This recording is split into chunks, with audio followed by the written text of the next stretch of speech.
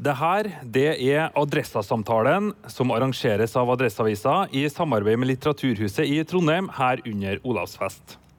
Mitt navn, det Børge Sved, og jeg leder for kulturavdelingen i Adressavisa. Temaet for det som den siste Adressa-samtalen under årets Olavsfest, det 1,5 år med kulturkarantene. Hva kommer nå? Før vi introduserer gjestene våre her, så tenkte jeg skulle lage et lite bilde på hvordan Trondheim og Trøndelag egentlig så ut på nyåret 2020, da alt var annerledes enn det nå. For det begynte jo så bra. 2019 det ble avsluttet med konserter som John Mayer, Volbeat og A-ha i et nyåpnet Trondheim Spektrum her i Trondheim.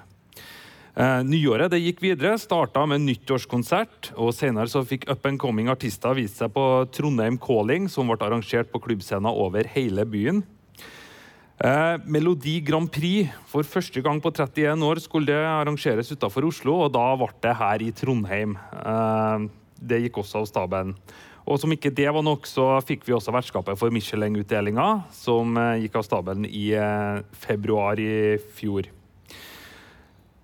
Resultatet av den Michelin-utdelingen var heller ikke dårlig, og det endte jo blant annet med en stjerne til speilsalen på Britannia Hotel.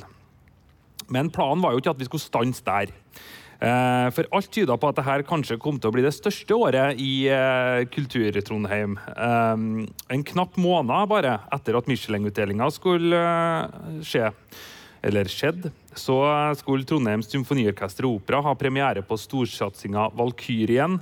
Klubbscenene var booket til randen, og sommeren så heller ikke så verst ut. Der var blant annet Brad Paisley og Rammstein, de store headlinerne som har blitt lansert.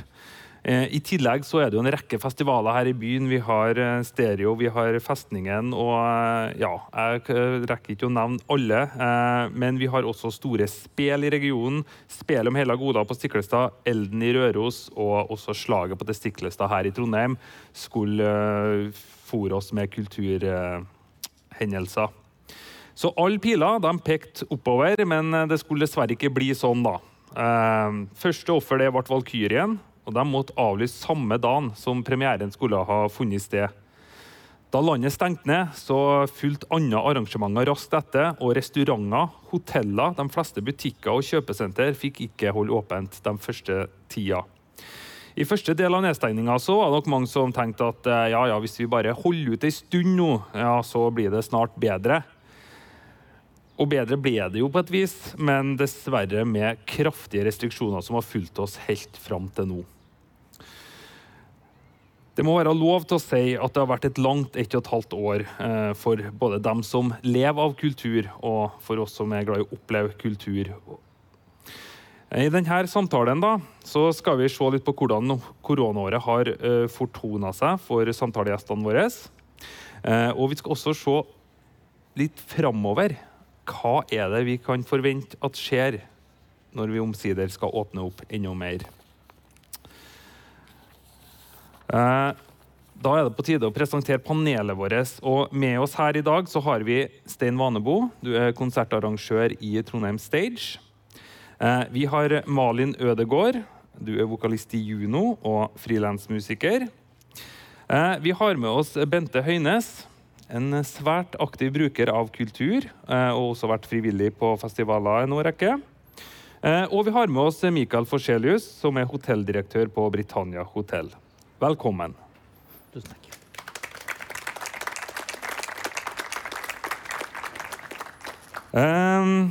Stein, jeg tenkte jeg skulle begynne litt med deg. Jeg har jo ikke nevnt alt som skulle avlyses, eller skulle avholdes her.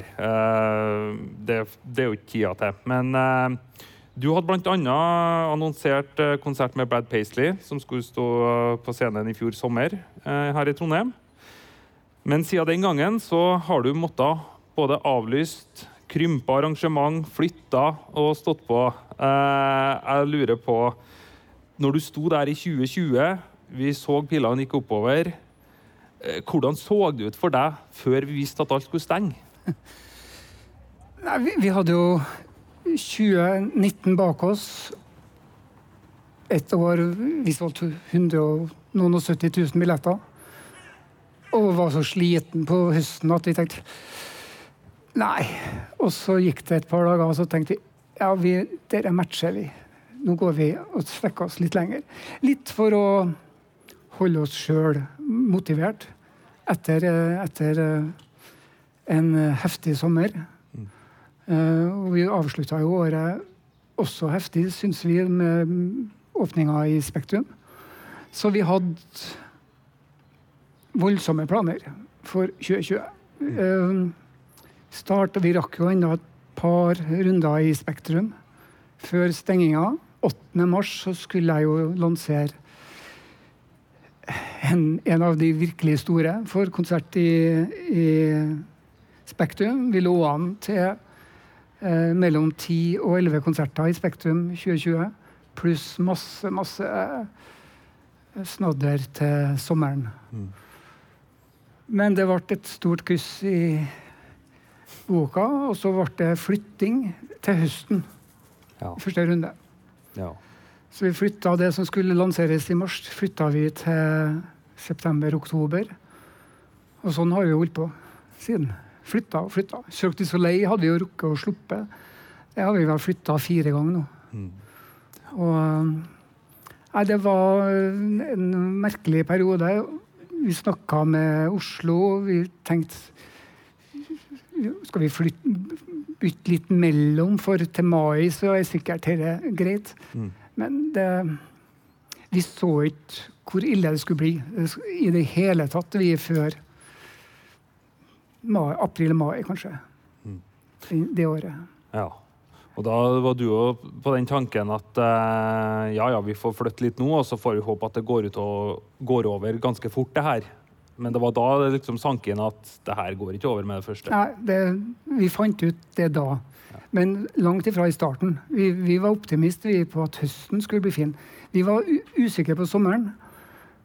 Våren røyk, men vi skjønte rundt april etter påske at sommeren fyk. Og så skjønte vi i løpet av tidligsommeren at høsten ryk i tillegg. Så det var mye hektiske alternativer opp, som aldri ble noe av. Nettopp. Vi må høre også fra dere som er utøvende her. Malin, du er som jeg nevnte vokalist i Juno, og du har også studert på jazzlinja ved NTNU, og du var student der i 2020 når det her brøt ut. Kan for ordnets skyld opplyse om at du også jobber her under Olavsfest med sosiale medier, men det er ikke derfor du er med oss her i kveld. I kveld? Ja, det var tidlig. Du er her fordi at du var i ferd med å etablere deg som artist, egentlig. Hvordan var planene dine ved inngangen av 2020? Da hadde vi akkurat gitt ut første plata vår med Juno, som jo ofte kan gi litt ekstra fart da. Kanskje man får spille litt. Vi skulle på release-turné, skulle spille i Berlin i mai, og vi spilte på Bylarm faktisk 1,5 uke rett før alt stengte ned. Så der sto jo folk tett i sånn stor arena. Så kjempestor forskjell fra 12. mai når man plutselig bare skulle være hjemme. Og jeg skulle jo bli ferdig på jazzlinja, som du sa. Og der hadde jo tenkt å være frilanser til høsten. Men det gikk jo selvfølgelig ikke. Og heldigvis for meg så hadde jeg allerede søkt et studie da, som jeg kunne søke studielån på. Men da fikk jeg jo plutselig et ekstra år med gjeld som ikke var planlagt da, eller som ikke hadde blitt hvis det ikke hadde kommet pandemi.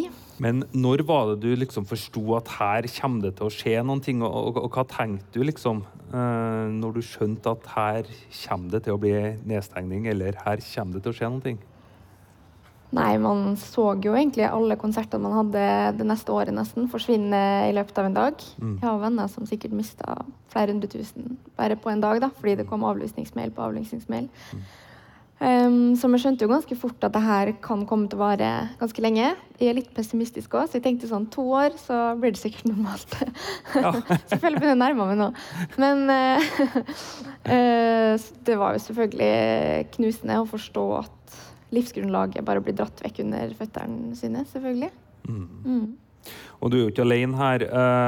Vi har jo omtalt tidligere i Adresseavisa en undersøkelse som ble gjort av Trondheim Calling og Universitetet Nord, Levanger. Den er laget for musikkbransjen i Trøndelag. Jeg skal ta noen kjappe funn fra den som sier litt om hvordan det ble egentlig, og den er publisert i slutten av april i år. De har fått svar fra rundt 600 musikere og kulturarbeidere her i regionen, og noe av resultatene er at 84% av dem som ble spurt, de har tapt penger under koronaen. Hele 46% har enten vært permittert eller blitt helt eller delvis arbeidsledig under koronapandemien. Litt over 13 000 oppdrag har gått tapt, og 2 av 3 i undersøkelser de har svart at de må ha kompensert for den tapte inntekten ved å bruke sparepenger, tatt opp lån eller fått penger fra familien. Malin, hvordan har du klart deg gjennom denne perioden da? Nei, jeg fikk jo studielån da, så det ble jo på en måte å ta opp et ekstra lån som jeg ikke ville tatt opp hvis pandemien ikke hadde kommet. Og så heldigvis for meg så hadde jeg vært ganske aktiv utøvende i 2019, så da hadde jeg et inntektsgrunnlag som gjorde at jeg kunne få litt kompensasjon, men det var jo langt ifra nok til å betale husleia, for eksempel. Og jeg vet jo mange av mine medunge musikere, de hadde jo ikke tjent noe nesten i det hele tatt, fordi de hadde gått på skole, og ja, falt mellom alle stoler, fikk hverken kompensasjon eller skulle studere videre, eller ja. Så jeg føler meg egentlig ganske heldig da, i min situasjon, som faktisk hadde søkt noe som jeg ville gå, og som jeg kunne ta studielån på, fordi hvis ikke så hadde det jo ikke gått. Nettopp. Bente, som sagt, vi er her fordi at vi vil ha dem som også bruker kulturtilbudet, og der synes vi du er en god representant. Du er veldig flink til å bruke både kulturtilbudene her i byen, og du er heller ikke redd for å reise for å få kulturopplevelser. Jeg må bare spørre deg for å introdusere deg litt til publikum her. Altså, hvordan er du i et normalår, da, må jeg si? Hvordan kulturtilbud bruker du, og hvor aktiv er du? Oi. Vi er veldig glad i å gå på konserter, men har en ganske bra venneflokk som liker det samme som meg. Og det går vel ikke noe mange uker uten at vi er på 1 eller 2 eller flere konserter. Alle festivaler som er, små og store, på små og store scener.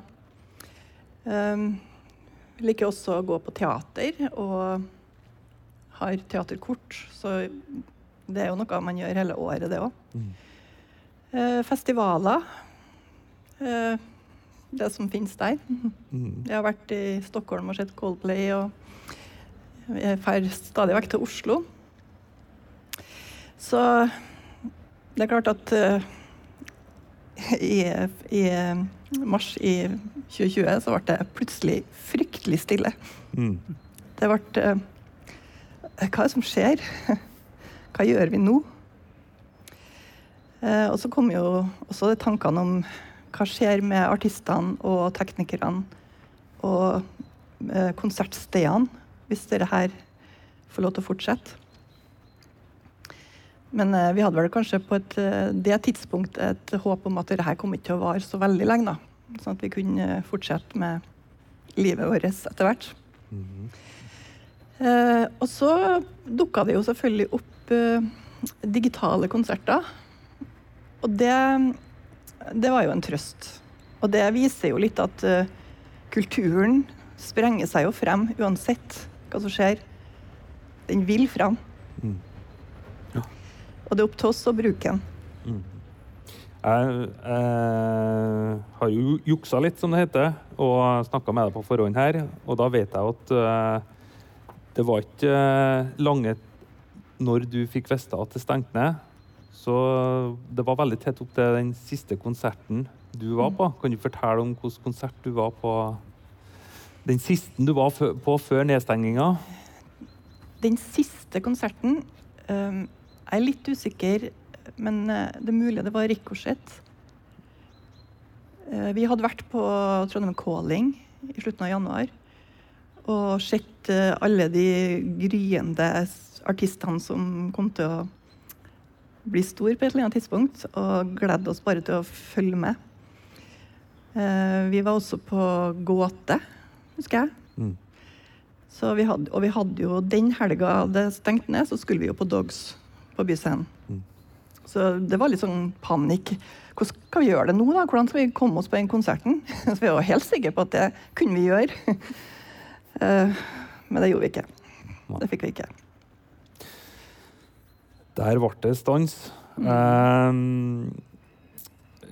Så noen som bruker kultur så aktivt som deg, hvordan vil du si at den perioden her, 1,5 år, har vært for deg? Altså, vi har jo prøvd å fått med oss det som har vært. Og vi er jo en gjeng som har på en måte samme agendaen, da. Det å gjøre noe kulturelt sammen. Og det har vi jo fått til når vi har fått åpninger for det. Det har jo ikke vært helt svart hele tida. I fjor sommer så var det jo faktisk ganske greit. Og da var det jo Stormfestival, og det var noen konserter som vi fikk med oss der. Og selv om det blir å sitte på Byscenen, det er jo ikke helt det samme som å stå og hoppe og danse. Men det går helt fint. Så vi fikk med oss litt da. Og det tror jeg berga oss litt gjennom den tunge perioden som hadde vært da, gjennom den vinteren. Så ja. Nettopp. Vi har også med oss deg, Mikael, og det har jo vært en spesiell periode for et hotell som Britannia også. Vi snakket jo om Michelin-stjerne og hele pakka her like før koronaen. Kan du tegne et bilde av hvordan det så ut for Britannia like før stengningen? Ja, vi tog emot stjärna där, jag tror det var 16 februari. Och samma uke, vi hade ju också själva festen till utdelningen. Det kokte ju ordagrant på Britannia och all världens media på oss. Och jag husker vi gick från Olavshallen när vi har fått stjärna till vi var på festen. Den transporten där så hade vi tickat in 700 beställningar bara i spelsalen på den lilla gåturen. Det kokte ju ordagrant. 2 dagar efter stjärnan så blev vi utnämnda av Travel & Leisure, som är ju världens största resemagasin, som en av världens 100 bästa nystarter i 2019 av hoteller. Och i 2019 så startade det, tror jag var 26 000 hoteller i världen eller någonting sånt. Så det ordagrant kokte. Och vi nyansatte folk på booking och vi såg bara take-offen från att i 2019 när vi trevade lite och vi hade ett ojämnt belägg och som är naturligt när vi kommit med ett helt nytt produkt då, så kände vi att nu får vi take-off. Till en månad efter då, när stängningen var från en dag till den andra. Och jag husker när den berömda talen till Erna om att nu stänger landet igen. Det blir skänkestopp över hela landet, allt det där. Och jag husker kallade in ledarteamet och de tillsvarte och vi satt där och vi hade runda runt bordet med tankar. Och alla hade olika inspel vad vi skulle göra eller sånt. Och så husker jag alla tittade på mig och sa, vad tycker du vi gör? Nej, och då bestämde vi egentligen att allt eller inget. För det var ju spörsmålet då, ska vi pröva öppet rumfrukost eller delar av det eller bara för lunch eller något sånt. Och då sa vi allt eller inget. Vi bara stänger ner. Det här må ju vara budskapet från statsministern att vi ska göra minst möjligt. Så vi bara stänger. Imorgon stänger vi. Och så permitterar vi alla man. Och så fann vi ut att några få personer, vi skulle inte lägga in någon vaktsällskap, ingenting, så vi var några få personer som passade på huset och gick runder och var till städer. Men i den första 2 veckorna efter stängning så tappade vi beställningar på 20 miljoner kronor på de 2 veckorna. Så det bara rydde in och det bara försvann ut. Jag husker den sista konferensen den dagen. Det var en konferens, jag tror det var psykiatrikonferens eller någonting sånt. Och konferensen startade var det 180 gäster eller någonting sånt. Och dagen efter så var det 20 som satt kvar, för då hade alla fått sån sms efter sms att sykhusen hade varit tillknytta, hade kallat hem all personal och allt sånt, så det var liksom bara kolmört. Over natta. Ja, över på så kort tid. Det är sånt du kan aldrig förutse. Det är sånt som du inte läser på hotellskolan. Alltså det var bara helt och speciellt. Så vi hade helt släckt och stängt och mörkt i 6 veckor. Ungefär halvvägs, eller efter 4 veckor då, när det började öppna upp för vissa med tuffa restriktioner, då ska vi satt oss ner igen, samma grupp, och bestämde att vi ska inte ens synsa hur länge det här kommer att hålla på. Det spelar ingen roll. Det har vi ingen förmening om. Men vi ska bara bli bäst och svømme i Grømsete vannet, sa vi. Vi ser ikke, vi har ingen sikt, vi ser ikke målet, men vi ska bli god och svømme. Och det har varit vi helt eniga om. Och det är det vi har lett efter det, och det betyder att när vi får lov att öppet så ska vi ha öppet, och så ska vi göra det bästa utav det. När vi inte får lov, då ska vi stänga. Och det har ju resulterat i 4 stängningar och 4 öppningar.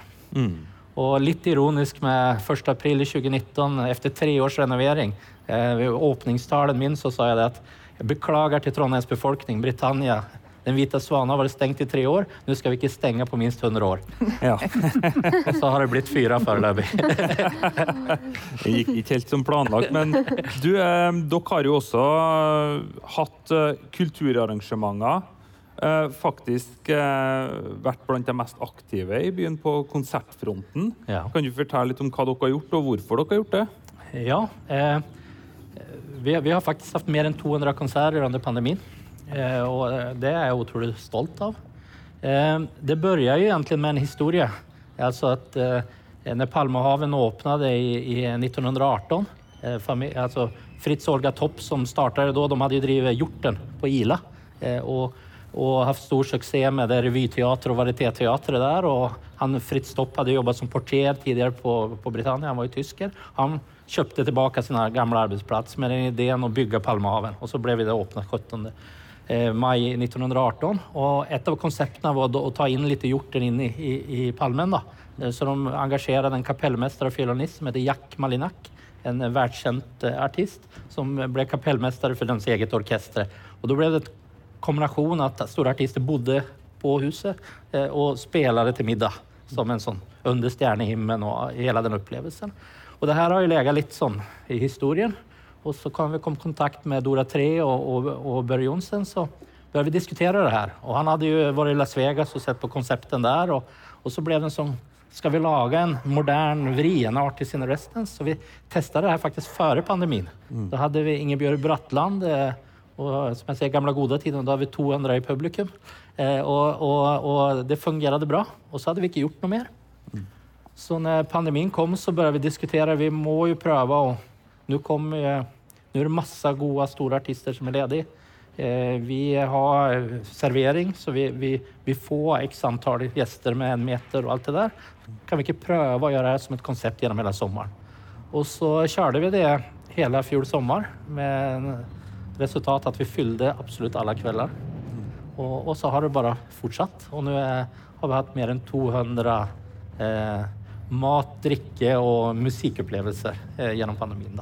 Så. Men det har ju varit starka begränsningar, och det har väl inte varit billigt för dere heller att genomföra konserter. Vi fick ju nettopp årsregnskapet deres, och där är det ett underskudd på runt 50 miljoner kronor i fjor. Varför bara holdt dere på? Nej, alltså för det första, för liksom att ta den då, så hade vi ett budgeterat underskudd som var nästan lika mycket utgångspunkter. Alltså, okay. Så att det blir lite missvisande. Vi har sagt att de första 2 åren så ska vi bara etablera vårt produkt i marknaden. Så vi skulle ta pengar oavsett. Och jag hade ju kunnat gjort ett rumfrukosthotell och permittera och sagt upp alla människor, och faktiskt hade ett bättre resultat än jag hade prognostiserat. Men det hade ju blivit totalt fel. Så vårt motto hela vägen var ju att vi må leverera ett fulländat produkt för varje gäst. Oavsett pandemin eller icke, så ska de føle att de har upplevt Britannia. Det ska liksom inte, vi ska aldrig skylla på pandemin i någonting vi gör. Och så har mottot vårt vara att flest möjligt folk till jobb. Färrest möjligt permitteringar, färrest möjligt uppsigelser. Så att hela mantrat, vi har inte pratat tal under fjolåret vi. Så det där fram till Adressa skrev och vill intervjua med Mårsenstaten så blev jag påmind om hur jävligt talen var. Så att vi har liksom inte haft det som ett tema. Nej. Tema har att vi ska leverera ett produkt, vi ska höjas möjligt belägg och vi ska ha flest möjligt folk i arbete. Det har temat varit hela vägen. Och så ska vi börja att få till kostnaderna när vi är inne i en normal världen.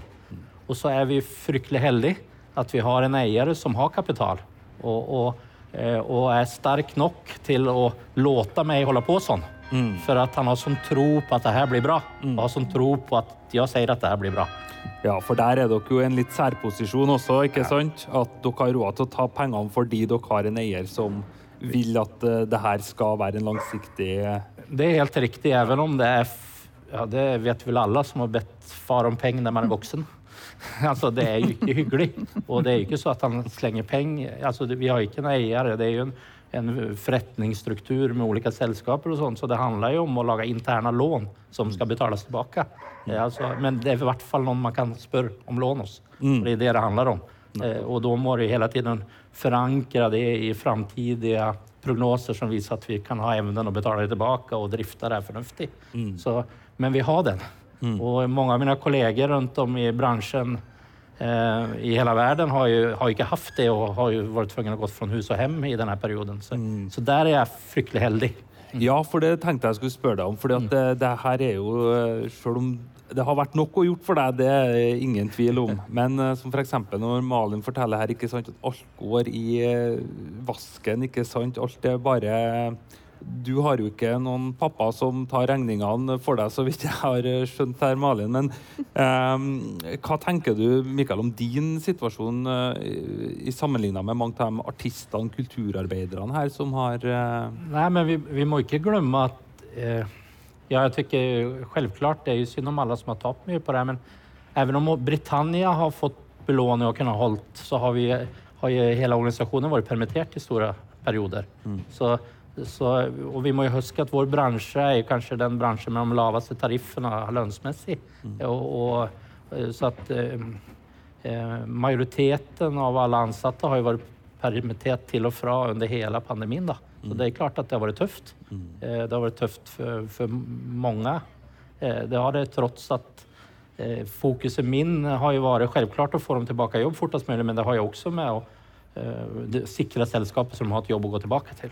Så det är det har handlat om.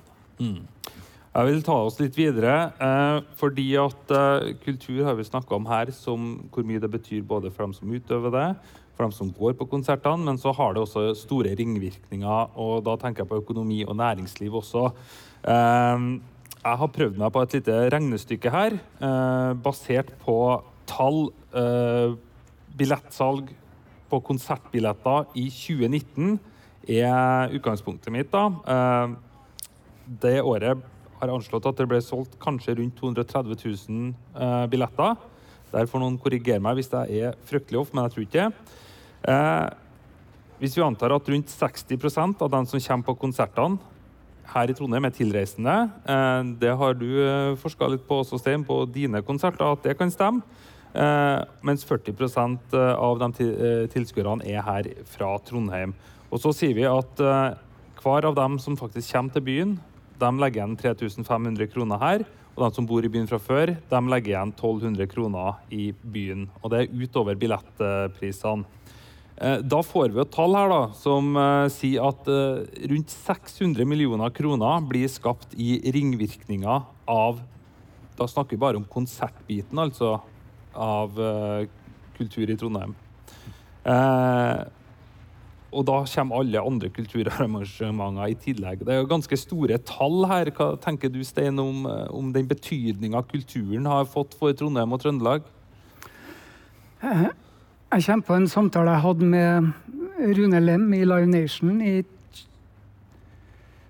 2009, tror jeg. Da sa han til meg, Stein, du må få alle trønderne og politikerne og alle til å skjønne at en konsert er ikke bare en konsert. Det drar med seg så mye ekstra. Og i det sier han at en konsert fører likviditet til en by som Trondheim, når vi havner på det nivået vi gjør. Og sånn som i 2019, når vi solgte 172 000 billetter. Så klart vi sitter jo ikke og tenker på at det er flott for hotellene og frisørsalongene og alt sånne ting.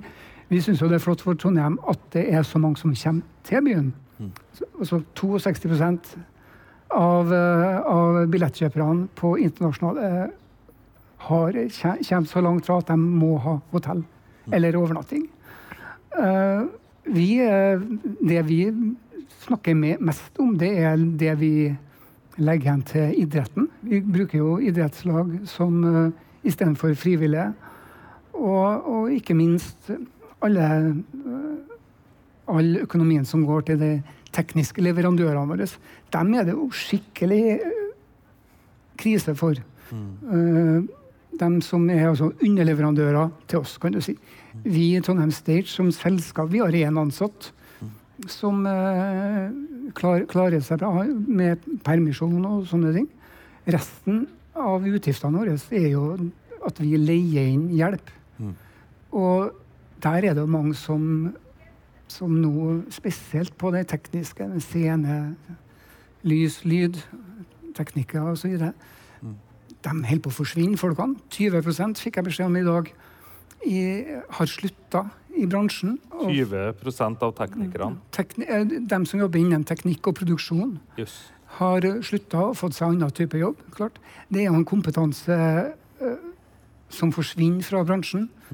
Så når vi nå forhåpentligvis en gang snart åpner for ordentlig, så vil det være et høl der. Og det har vært store, stygge konkurser i Sverige som påvirker bransjen i Norge i løpet av det her, for der har ikke vært noen støtteordning eller noe som helst. Så det at det tilfører byen flere 100 millioner kroner når vi er et vanlig år, det er helt suverent. Det som ikke er suverent akkurat nå, det er at de som har hjulpet oss med det her, de får ikke noe. Altså, idrettslagene har fått 7-sifret tall for oss hvert år siden vi startet. De må ut og selge dopapir igjen, da, og kaka og sånne ting. De synes jo det er artigere å jobbe til oss, og det gir mer også. Så det er komplisert og et stort bilde der, og med store tall, og de tallene fordeles over til mange i byen. Vi skal komme tilbake til det også. Før vi går videre nå, så skal jeg bare minne for eventuelle nye seere og lyttere på at du hører på Adressasamtalen her under Olavsfest. Den arrangeres av Adresseavisa i samarbeid med Litteraturhuset i Trondheim. I dag så snakker vi med Stein Vanebo, som er konsertarrangør i Trondheim Stage. Vi har med oss Malin Ødegård, som er vokalist i Juno og freelance-musiker. Vi har med oss Bente Høyenes, som er en aktiv kulturbruker og også har vært frivillig på en rekke festivaler. Og vi har med oss Mikael Forselius, hotelldirektør ved Britannia Hotel. Og Bente, jeg har lyst til å spørre deg også, fordi at det her med kulturtilbudet har jo en følelse av at det har gått ganske bra oppover i lang tid. Hvordan terningkast vil du kaste på kulturlivet i en normalsituasjon i Trondheim og Trøndelag nå? I en normalsituasjon nå? Altså ikke nå i koronaen, da må vi kanskje tilbake til 2019 da. Tilbake til 2019. Altså, Trondheim har jo blitt en konsertby av verdensklasse, vil jeg si. Vi har hatt scener, og vi har hatt artister her som har tatt pusten fra oss. Og alt så ut til å ligge til rette for at dette skal bare vokse. Vi har virkelig gledet oss til å se dere tre vekst inn i himmelen, og få enda flere store artister i nærheten. Og det medfører jo selvfølgelig, som Stein sier, at det genererer jo noe til Trondheim. Det genererer jo lyst til å bo her, og lyst til å komme hit og bruke penger her. Og bo på hotell og spise mat, og det gjør jo byen bedre for oss alle også, vi som bor her. Og det er kultur av alle slag i den byen her. Jeg har lyst til også å høre med deg, Malin, for hvordan det å være artist i Trondheim, hvis vi ser litt bort fra den kjipe tida vi har hatt nå, da? Det er jo en utrolig bra kulturby, som dere har nevnt.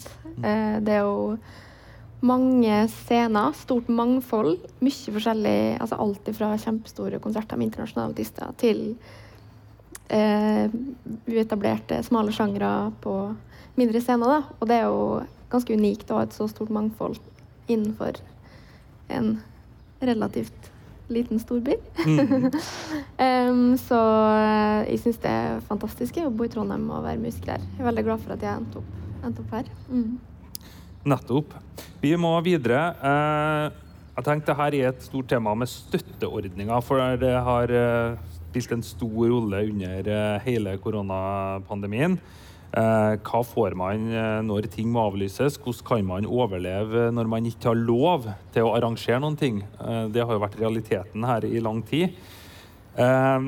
Mitt inntrykk er jo at da vi åpnet her med kompensasjonsordninger, da det virkelig ikke var mulig å gjennomføre noen ting, så virket ordningen raus. Og det ble søkt om store summer fra flere aktører, det var utbetalinger, og så ble det kanskje litt reaksjon på at ja, er det for raust, er min oppfatning. Det ble i hvert fall skrevet litt om det, at her er det kanskje litt lett å få penger. Og så er mitt inntrykk da at siden den gangen så har det, og da snakker vi mer over i 2021, at det har blitt strammet til litt. Både med kompensasjonsordning, men kanskje også den stimuleringsordningen som skulle få ting til å skje. Altså at du får betalt da, i stimuleringsordningen for å arrangere konsert, at staten tar en del til kompensasjonen. Stein, du er også en av dem som har mottatt penger gjennom Trondheim Stage, men hvordan mener du at de her kompensasjonsordningene har utviklet seg? Ja, det er jo to ordninger. Det er kompensasjonsordninger, og så er det jo stimuleringsordninger. Kompensasjonsordningene er det jo sagt og skrevet mye om, og jeg tror jeg skal være litt forsiktig med å uttale meg veldig mye, men når vi satte oss ned og skulle søke, så vi jo at det var to måter å søke på. Du kunne enten gjøre det historisk, eller hva du tror blir. Vi kunne jo ha valgt den siste, for vi visste hva som blir, for vi hadde solgt ut konsertene som vi skulle lansere. Men det søkebeløpet vi ville da ha sendt inn, og antagelig fått mye av, var så høyt at jeg tror vi rødmet litt og fant ut at dette går ikke. Så vi søkte på, heller basert på resultat 2019. Og som sagt, vi har en ansatt, og vi har husleie og noe sånt, så det var greit. Hvordan andre har søkt og mottatt og ikke mottatt sånn, det må man heller se. Når det gjelder stimuleringsordninger, som var mer interessant, synes jeg, som kom på høsten, de begynte å snakke om den i september og brukte noen måneder på å gjøre den klar. Den traff ganske bra i starten. Da kunne vi søke på vegne av for eksempel Bokassa, for å få dem til å holde konsert på Tapperiet, var det til oss. Og ordningen hadde dekket honoraret som de ville ha hatt ved en vanlig konsert, og dekket leie av scenen. Og så kunne vi tjene 2%. Etter hvert så tror jeg de oppdaget at de bomma litt med ordningen, og så gjorde de om ordningen rett på nyåret. Og da bomma de enda mer. Så vi opplevde vel egentlig at den ble litt tilfeldig og basert på en sånn merkelig... Altså vi opplevde flotte artister som fikk nei uten noe begrunnelse. Jeg husker vi søkte jo sammen med Live Nation på Dagny, som skulle på Norgesturné. Hun fikk ja, så fikk han nei, og så søkte hun og fikk ja igjen. Og det var ikke noe vurdering underveis som vi forsto liksom begrunnelsene på ja eller nei. Og etter hvert så strammet de jo inn enda mer, for det leste vi jo i tabloidene. Store artister som reiste rundt på svære arenaer, hvor det var plass da, til 50 stykker på konsert, og skulle ha honorar som om det var utsolgt, så ble det voldsomme beløp. Så da strammet de inn så mye at det var vel en visesanger som sa at den ordningen perfekt for oss som fær bare med kassegitar. Altså, sånn ordningen ble på nyåret. Vi søkte nå likevel, og vi prøvde å sette opp konserter også. Vi fikk jo aldri svar, så vi tok sjansen på at dette går fint. Og opplevde å ikke få forkortet søknaden. Det vil si at du arrangerer konsert med tap, og det er jo kjipt i disse tider. Og det gikk egentlig så langt at vi fant ut at nå gjør vi Dagny og Highasakite og så runder vi av dette. For det var meningsløst, for det var ikke noe begrunnelsene på ja- og nei-svarene forstod vi ikke, og da klarte ikke vi egentlig å forsvare og fortsette med det. Ja, så dere trappet ned egentlig da det ble strammet inn. Og det er kanskje noe av forklaringen også på at det kanskje oppleves som at jeg har ikke telt her med antall arrangement i år sammenlignet med i fjor, men du var inne på det, Bente, at det var kanskje vel så mye konserter i fjor som det var i år. Ja, det var ganske mye å holde på med i fjor sommer, ja. Nettopp. I vinter har det jo vært litt roligere, da. Ja. Stein? Ja, jeg vet ikke, det var vel Sveinung, tror jeg sa det, for han arrangerte utrolig mye bra konserter i fjor. Og han med stimuleringsordninger som etter hvert da ble justert, for å kalle det noe, fra september til januar-februar i år, så kastet han inn håndkle tidlig og sa at dette orker ikke jeg å holde på med, for det er så uforutsigbart. Og da er det bedre å vite hva du holder på med. Og det er litt synd, for tanken bak stimuleringsordningen var helt suveren, og i starten så synes jeg den var veldig bra og riktig også.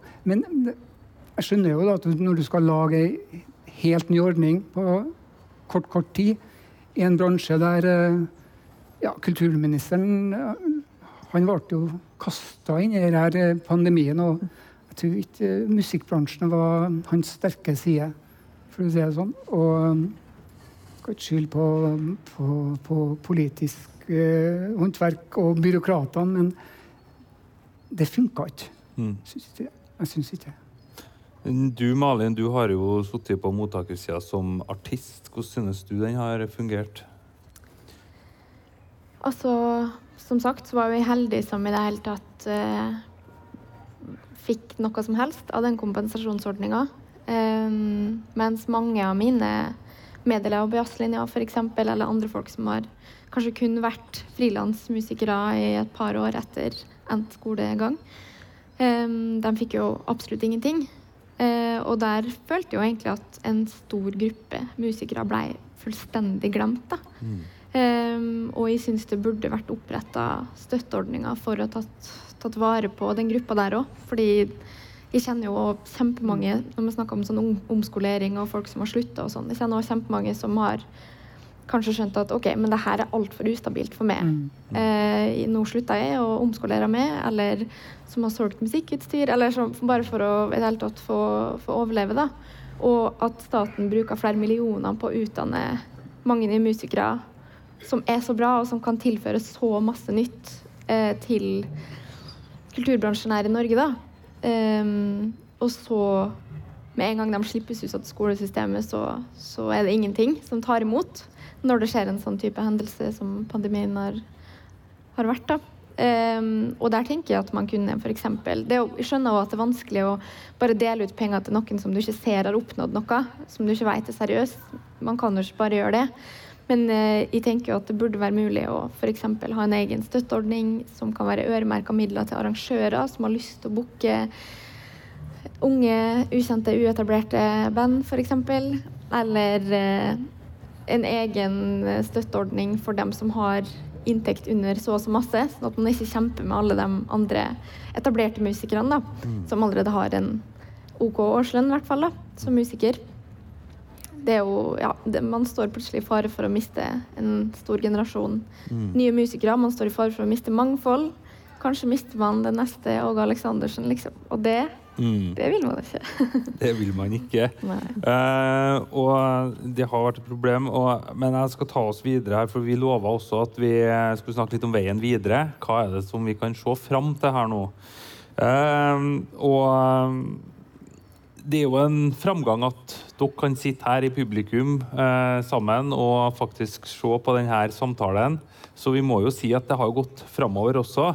Men hvor langt kan det gå? Kan vi komme tilbake på det nivået vi var, eller kan vi komme enda videre, eller blir det ingenting etterpå? Stein, jeg vil høre fra deg. Hvilke planer er det du holder på å legge fremover nå? Vi har jo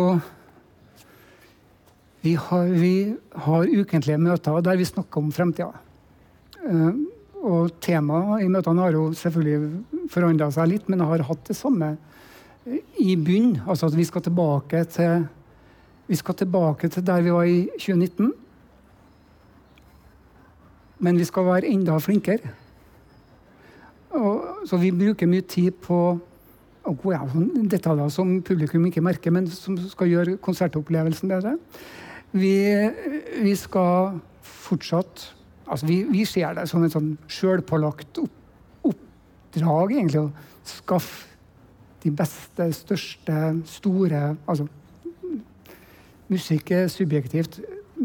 Vi har høye mål for fremtiden for å skaffe store internasjonale artister til Trondheim, sånn som vi kom i gang med ordentlig i 2015, og som bare har vokst. Vi har brukt mye tid på en gammel drøm om å starte en internasjonal popfestival. Det begynte vi å snakke om allerede etter 2015, når vi så at vi har solgt 40 000 billetter på en sommer her nå. Det er jo helt fantastisk. Så kom Bruce og så videre i 16. Da ser vi at egentlig så kan vi få til akkurat det samme som i Oslo. Og det har vi tenkt å gjøre. Vi har tenkt å tenke stort på popfestival. Vi har tenkt å fortsette med å jakte rockeartister. I gamle dager så kalte vi det Trondheim rockebyen. Da begynner jeg å bli gammel, kjenner jeg, når jeg synes det er stort å skaffe en popfestival, men det er et av målene. Da. At vi snakker da om en helt ny popfestival her i Trondheim, da? Ja, akkurat. Og det starter allerede neste år, eller? Det bestemmer jo situasjonen. Ja. Men vi er klar når situasjonen tillater det, så er vi klar for det, ja. Kan du si noe om hvilket nivå legger dere på her? Er det noen artister som er klar, som du kan si, eller? Du må jo få høre. Det går nasjonalt. Jo, det er artister som er klar, som jeg ikke kan si hvem er. Ja. Men vi sikter høyt. Ja, vi gjør det. Og da er det internasjonale artister også? Ja, internasjonale og norske. Ja. Som er på, altså, som sagt, jeg skal ikke sitte og diskutere hva som er god og dårlig musikk, for det er en lang og uendelig debatt. Men vi har jo ambisjoner om å være i denne, vi kaller det jo Champions League når vi får type Springsteen og Metallica til byen. Og vi ønsker jo å holde oss der, selv om vi har hatt en break nå. Så vi er der i hodene våre og i drømmene våre, og vi kommer til å prøve å gjøre det. Vi gjør det. Men ser du for deg at det er sannsynlig at 2022 kan bli noe i nærheten av 2019, eller? 2019 så hadde jo vi 2 festivaler og Metallica pluss masse på Sverresborg, så altså, det blir vanskelig å spørs om du spør om antall eller antall konserter. Sånn, så, altså, vi syns vi gjorde mye bra i 2019. Og så vet vi selv at vi kunne ha gjort mye av det praktisk-tekniske bedre. Det har vi snakket om hver uke siden det ble stengt ned. Og så jobber vi, det er hele året det, selv når det er stengt, og vi vet det har vært stengt, så jobber vi med artister bookingmessig internasjonalt med våre kollegaer i Live Nation. Og som sagt har ambisjoner om 2019 pluss da. Yes. Kan vi kalle det? Pluss også, ja. Malin, jeg må høre med deg også. Jeg synes det er kjempebra at man får internasjonale store artister hit til Trondheim. Det gjør at man blir satt på kartet, men jeg synes ikke man skal glemme dem som faktisk kommer til å slite etter det her, for dere får jo publikum uansett. Dere har jo ingen risiko ved å booke, eller sikkert risiko, men publikum kommer mest sannsynlig uansett da. Så jeg har bare litt lyst til å sette det fokuset på dem som faktisk booker ukjente, uetablerte artister som trenger hjelp da, mest sannsynlig etter den pandemien her, til å kunne ta det ansvaret fortsatt da, og bevare musikkmangfoldet her i Trondheim. Den ballen tar jeg gjerne mot, for vi har jo ikke egen scene hatt. Vi kan leie oss inn på Byscenen, Dokkhuset og sånne ting, og arrangere konsert. Nå gjør vi det litt mer gjennomført ved å gå inn på en hovedavtale med Tapperiet, der du kan ha konserter for ned til 50 og opp til 1700. Og vi er også på jakt etter unge bookingfolk som kan på lønn jobbe booking for oss mot den nye generasjonen. For både artistene vi holder på med og meg selv, vi begynner å går ut på dato. Ser jo det. Så vi må ha inn noe nytt blod. Det var godt å høre. Men er ikke en sånn fare for som tenker logisk her nå at mange har lidd under koronaen og har tapt penger?